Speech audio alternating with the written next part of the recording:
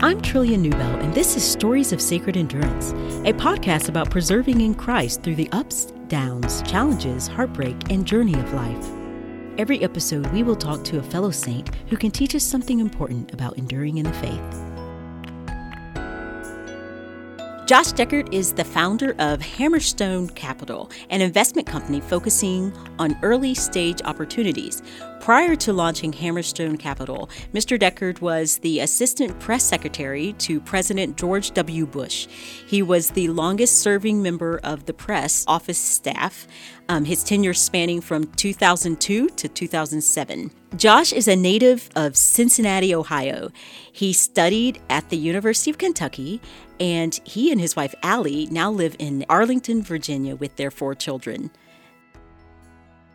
So I grew up in a home that went to church every Sunday. I don't ever remember hearing the gospel. I don't ever remember hearing that I was a sinner that needed a savior. But after my 8th grade year, going into my freshman year of high school, I was having a really difficult time on a number of fronts. And by God's grace, he put somebody in my life named Rod Foster with an organization called Athletes in Action. And I idolized basketball players at that point in my life. And I didn't realize it because he never told me. But later I did research and found out he was the all-time leading free throw shooter at UCLA and actually in the NCAA. And he was asked to be on the Olympic team, and he was an All-American. Wow. But he never told me any of these things. But what he did do was introduce me to Jesus. And he made basketball about Jesus, and we'd play putt-putt, and it was about Jesus. Or we'd have lunch, and we'd pray, and he would talk, and he'd share the gospel with me, and he'd tell me how God had transformed his life. And so that summer, I ended up making a profession of faith, and I genuinely thought I had repented and was following Christ. Rod moved away, and now I'm back to not really having any Christians in my life. And so for the next 8 years, I lived a very sinful life. You name it, I did it. And the one thing that was fascinating for me, though, was I was miserable in my sin. Yeah. And I felt a conviction, but obviously not enough to the point where I wanted to repent and follow Christ. But April 20th, 2003, it was Easter Sunday. I was sitting in a church that I was visiting when I was back home visiting family. And I heard the gospel, and the Lord, by his grace, just allowed me to see how miserable I was in my sin and how everything I was living for was leading me to wanting more of it, and it never satisfied. And I think I was the last person to walk out of that church building that day. I just sat there for probably 2 hours crying and just confessing my sin to the Lord and experiencing joy for probably the first time in my life. Wow. So this was in 2003. Yes. Had you met your wife yet? I had. So I've known her since elementary school. We re-met. That's really great. Oh, yeah. She wanted nothing to do with me growing up, rightfully so. I can't believe she ever came around on that. But I moved to D.C. in 2001. She moved here in 2002, and we re-met about a week after she moved here. And at the time, she was really an atheist, maybe somewhere atheist agnostic. She's not exactly sure where she was. She certainly wasn't following the Lord. Yeah. And so after I was saved, I came back to town and I told her, you've seen me living this very hypocritical life, because I used to pray before a meal, or sometimes I'd read my Bible, but then I'd go get drunk or I'd go do whatever. Yeah. And so I said to her, I actually believe this now. I want to follow Christ. I'm surrendering everything I have. I want to, get involved in a church, all these things.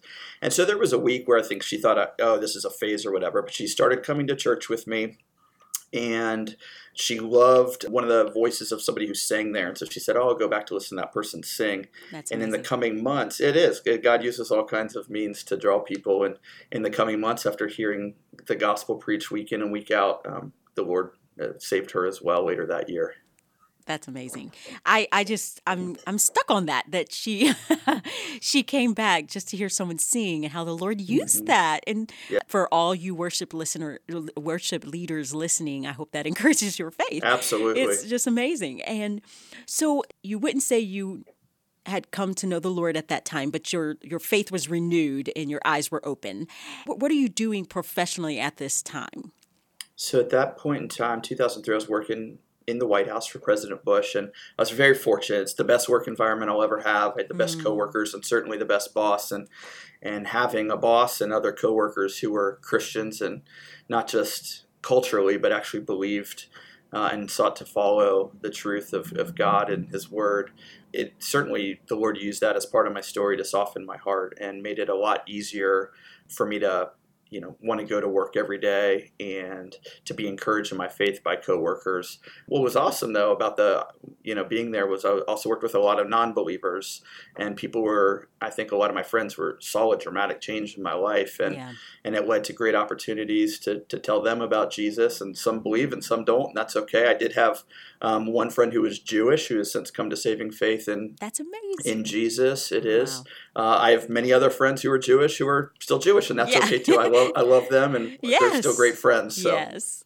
No, I think that's so good. Absolutely. And I think it's good to have friends from all different walks. Yes. But we do rejoice when someone comes to know the Lord. And yes. And so you talked a little bit about how it changed your attitude about work. Is there any other way that this renewed love for Jesus transformed your work and either the way you pursued it or the way you interacted with coworkers? Obviously, you were sharing your faith, so that's a difference. But is there anything else that it transformed? Maybe even the vision, the way that you saw your work. Immediately, no. Over time, yes. And Sure. I actually have a lot of regret about that time. I think in the first maybe 5-6 years of my life, I thought everything was just about telling people about Jesus, and I'm here just to tell people about Jesus. And I think the Lord does want us to take advantage of those opportunities. As you know, though, all work is important to God, and oftentimes we forget this, but the work we're doing actually is a form of worshiping the Lord, and so being faithful in our work. And I look back and I think about times where maybe I was lazy or not as faithful to do something I should have been done, or maybe a bad attitude that I had and grumbling or something like that. But I think over time and God putting other strong believers in my life and proper study of theology has helped me understand the value of work and the importance and how all work worship is a form of worship to the Lord. So I really wish that is something I had learned sooner in my faith, but that came in time, I think. Yeah. So in that time, it just transformed the way you view. It sounds like more than anything else, not necessarily the way you executed your work. It sounds like it just changed the way you viewed. Well, I think that's right. Yeah. Well, were there any resources or biblical texts that helped you help establish that foundation? Yes. Yeah. The book God at Work, I think it's by Gene Veith, if I'm saying his last name correctly, was very helpful.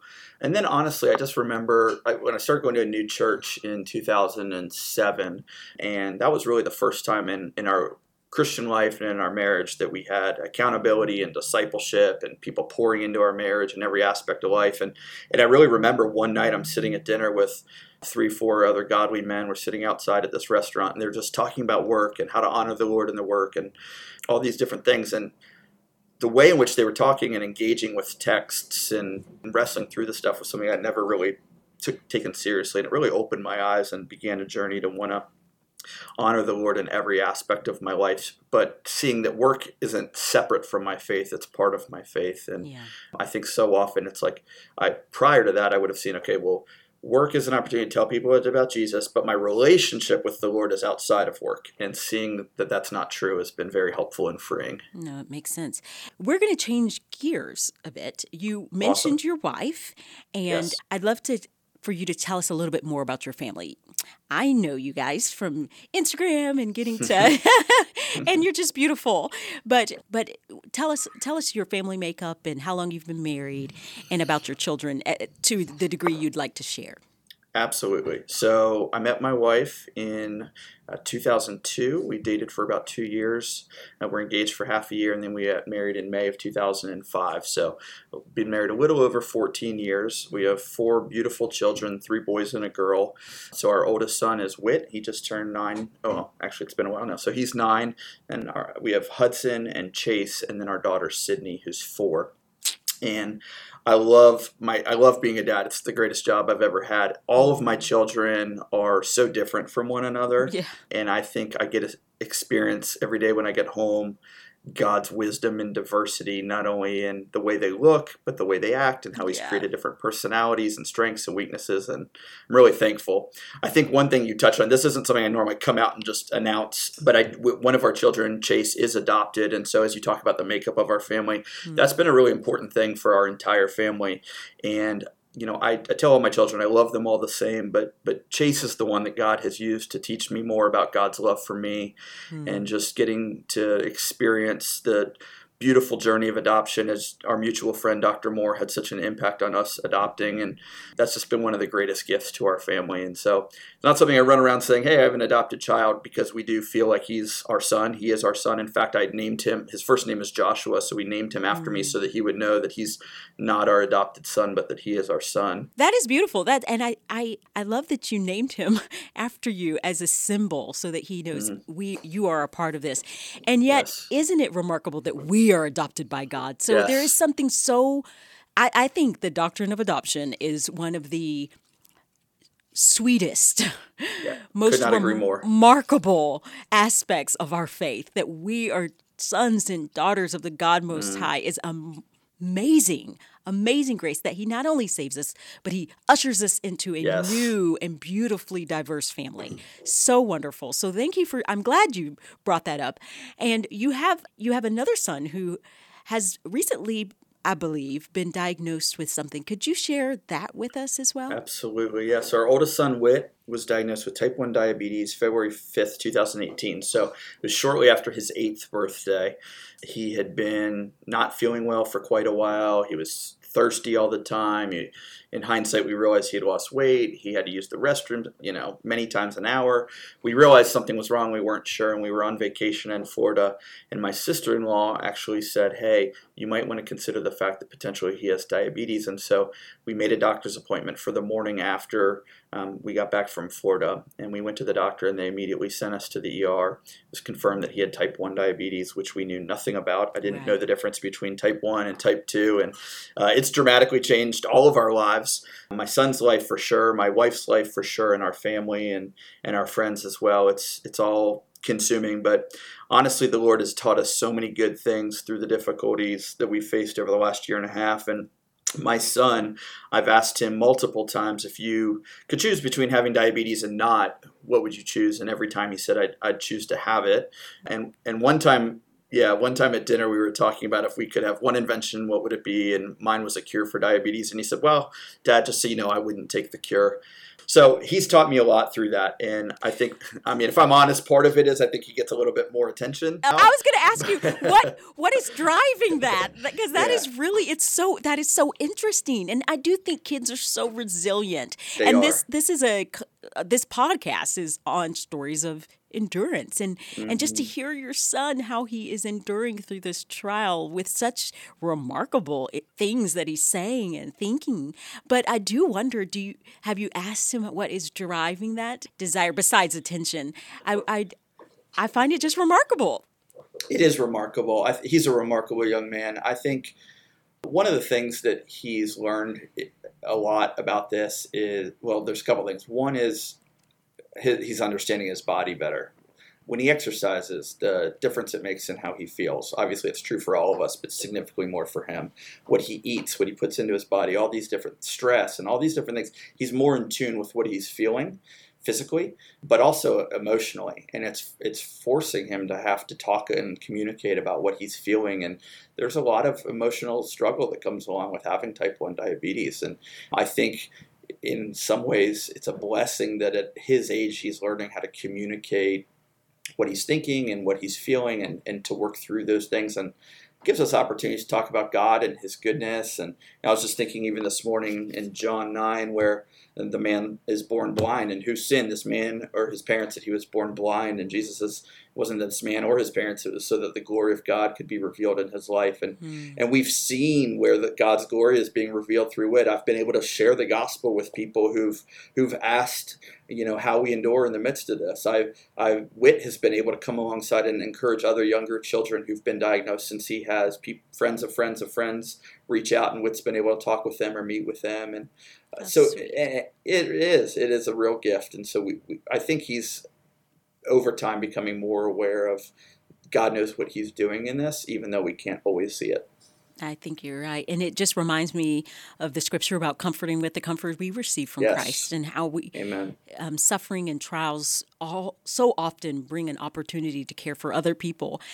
But I will say for myself, as I'm thinking of my own children, when a child suffers or they walk through a trial, it's painful as parent, as a mom, I don't like it. And so I do wonder, how have you dealt with this trial in your own heart? How are you wrestling with the Lord or thinking through it in your own heart? It's a great question. I think this is multifaceted answer. One is God in his kindness, starting about 10 or 11 years ago, started putting people in my life who loved the Lord and were suffering in a variety of ways. People who have lost children, people whose children had cancer, people whose spouse had left them, and watching them endure and learning from them how they trusted the Lord in the midst of difficulty prepared my wife Allie for trials that were going to come. I remember Matt Chandler preaching a sermon years ago talking about the storm, and he says, talking about building your house on the rock, and one thing he says in there is that, whether you build your house on the rock or you build your house on the sand, it doesn't change the fact that the storm's coming. And so when we build our house on the rock, we're ready and we're prepared, and when we build our house on the sand, we're not. I used to think of it, if we build our house on the rock, the storm's not going to come. I wouldn't have necessarily known I was thinking that, but that is how I thought about that text. And so knowing suffering's coming to all of us, trials, we live in a broken and a fallen world, and so being prepared has been helpful. I think for me, I struggled not nearly how my son struggles now, but as a kid, I had Tourette's syndrome, obsessive compulsive disorder, learning disability, attention deficit disorder, severe depression, a variety of things that at the time were miserable, and I hated it. And many nights I cried myself to sleep, and I watched my mom, constantly hopeful, but also sad over what I was going through. And later in life, I realized those things were a blessing, because I feel like children who don't struggle turn out to be adults who don't know how to struggle when difficulty comes. And so I think one thing that I have to constantly remind myself is God loves my son. He loves all my children more than I ever will, as much as I love them. He only knows how to give good gifts to his children. And I've seen how he's used my sin, my failure, my shortcomings, my weaknesses, not only for his glory, but for my good. I think I'm much better off because of the way I've struggled. One of the things that happened the week after Whit was diagnosed, we were meeting with the head of his school. His school has been absolutely incredible and supportive and helpful. And I remember the head of his school said, this isn't just a diagnosis for Whit or for your family, this is for our whole school. And he said, God is going to use this to teach the other kids in our school empathy, and he's going to use this to teach the other kids in our school to look outside of themselves and how to consider others. And so I do see that when we struggle, God has good plans for us in that, and obviously it's painful. It's painful yesterday. My son's blood sugar was through the roof. His insulin pump came off. My wife was getting ready to take our daughter somewhere. She had to rush up to his school and give him shots and put the pod back on. He's feeling awful, makes him feel awful the rest of the day. Some days he's low, it looks like he's going to faint. We have to wake him up multiple times in the middle of the night to either give him sugar or sometimes extra insulin.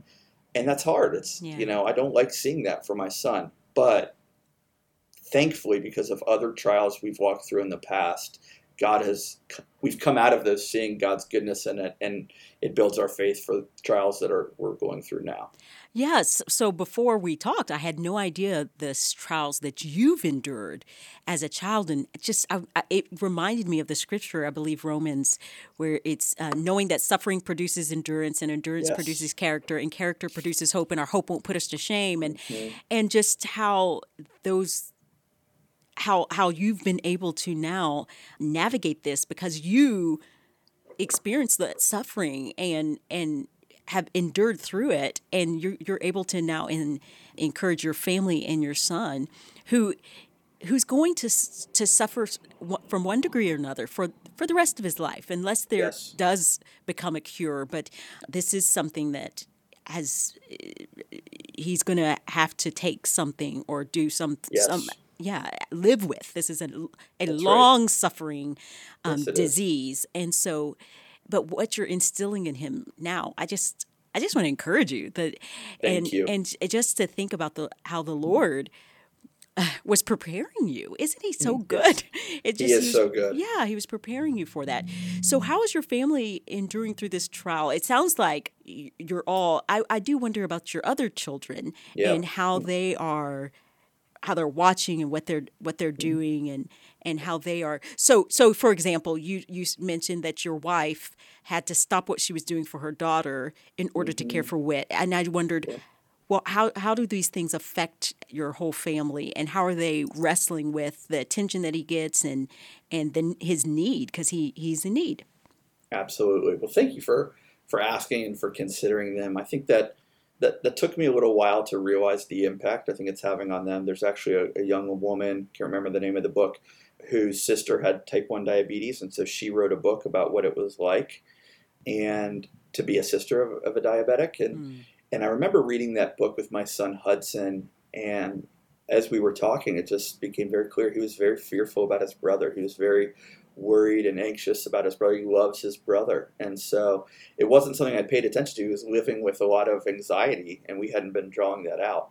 And so that was a great eye-opening experience. I was talking to somebody one of the many people in my life who counseled me one day, and he was explaining, he's a lot of study with the brain, and he was talking about how oftentimes seeing and witnessing a traumatic experience can be more traumatic than somebody who's actually gone through trauma themselves.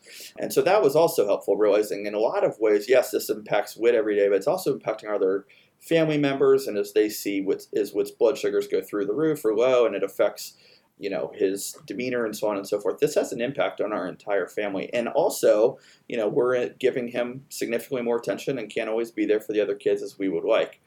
So I will say it has taught all of my children to focus more on the others. And that's been a gift. So we're thankful for that. It's taught our other 3 children how to look out for Whit when he's high and when he's low. And so that's another gift. But it's hard.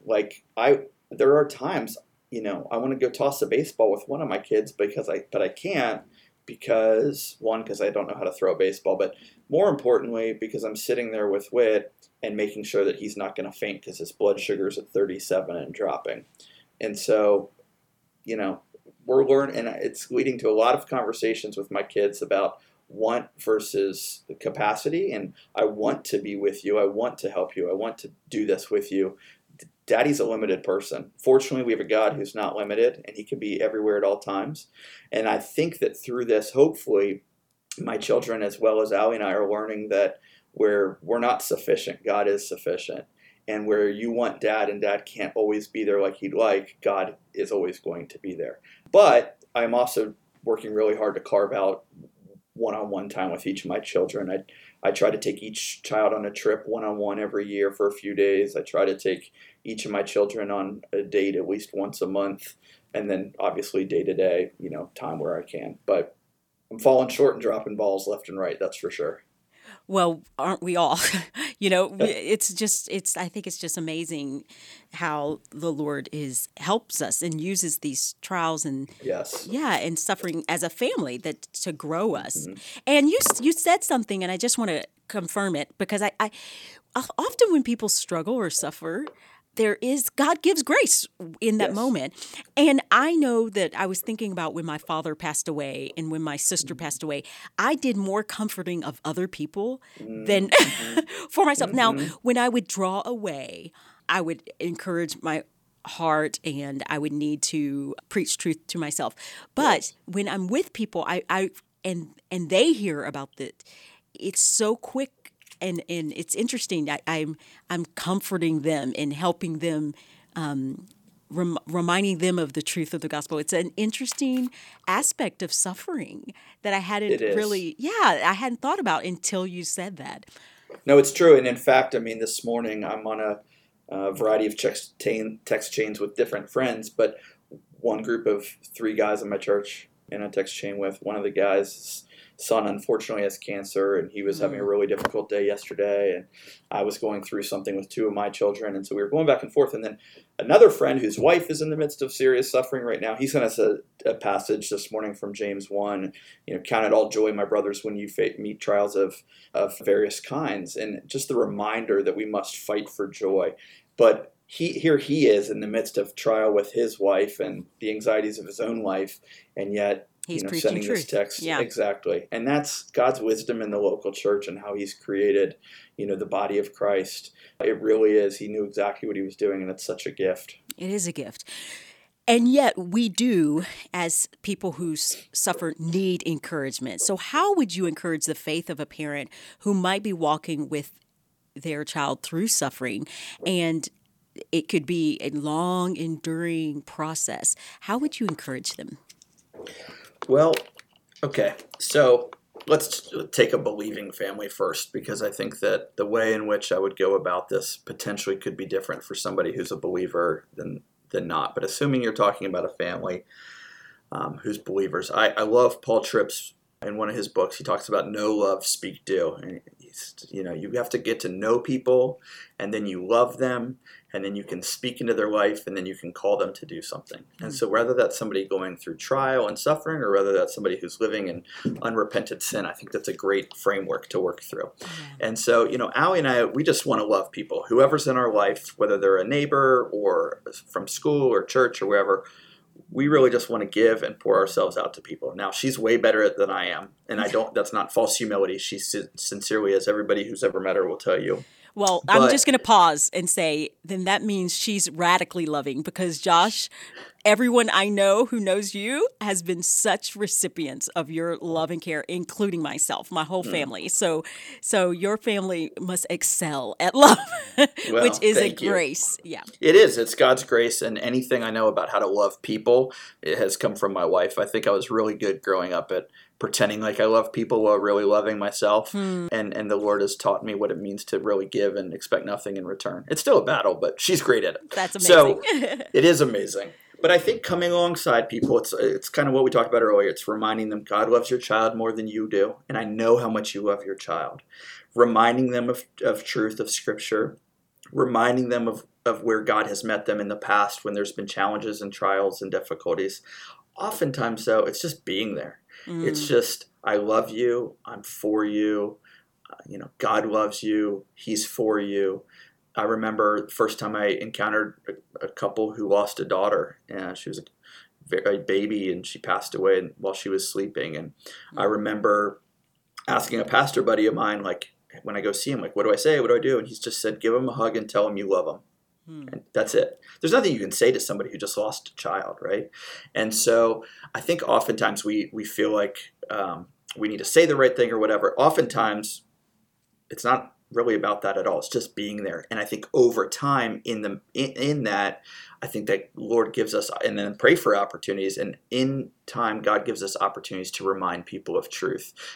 Romans 8:28, great passage, phenomenal. It's true. It's wonderful. Somebody who just lost a loved one probably doesn't need to hear in that moment, God works all things together for the good of those who love Him. But there are times and moments when that truth is going to come, and only that truth is going to comfort their heart. Yeah. So I think a lot of it is timing as well. But I'm still learning. And oftentimes people are going through suffering, and I say the wrong thing, or I don't say enough, or I say too much or whatever. And I just have to go back and say, hey, but I think that was really insensitive when I did this, and I'm really sorry if that was hard.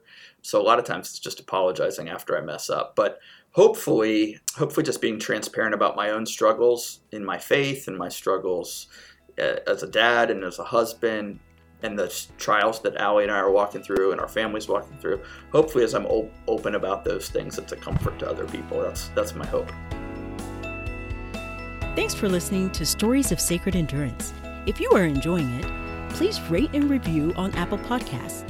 That will help more people discover and hopefully be encouraged by this podcast. And be sure to pick up a copy of my new book, Sacred Endurance, from InterVarsity Press. InterVarsity Press is offering podcast listeners 30% off the book through March 2020. Go to ivpress.com and use the code SACRED30 for 30% off and free shipping on your copy of Sacred Endurance. Thanks for listening.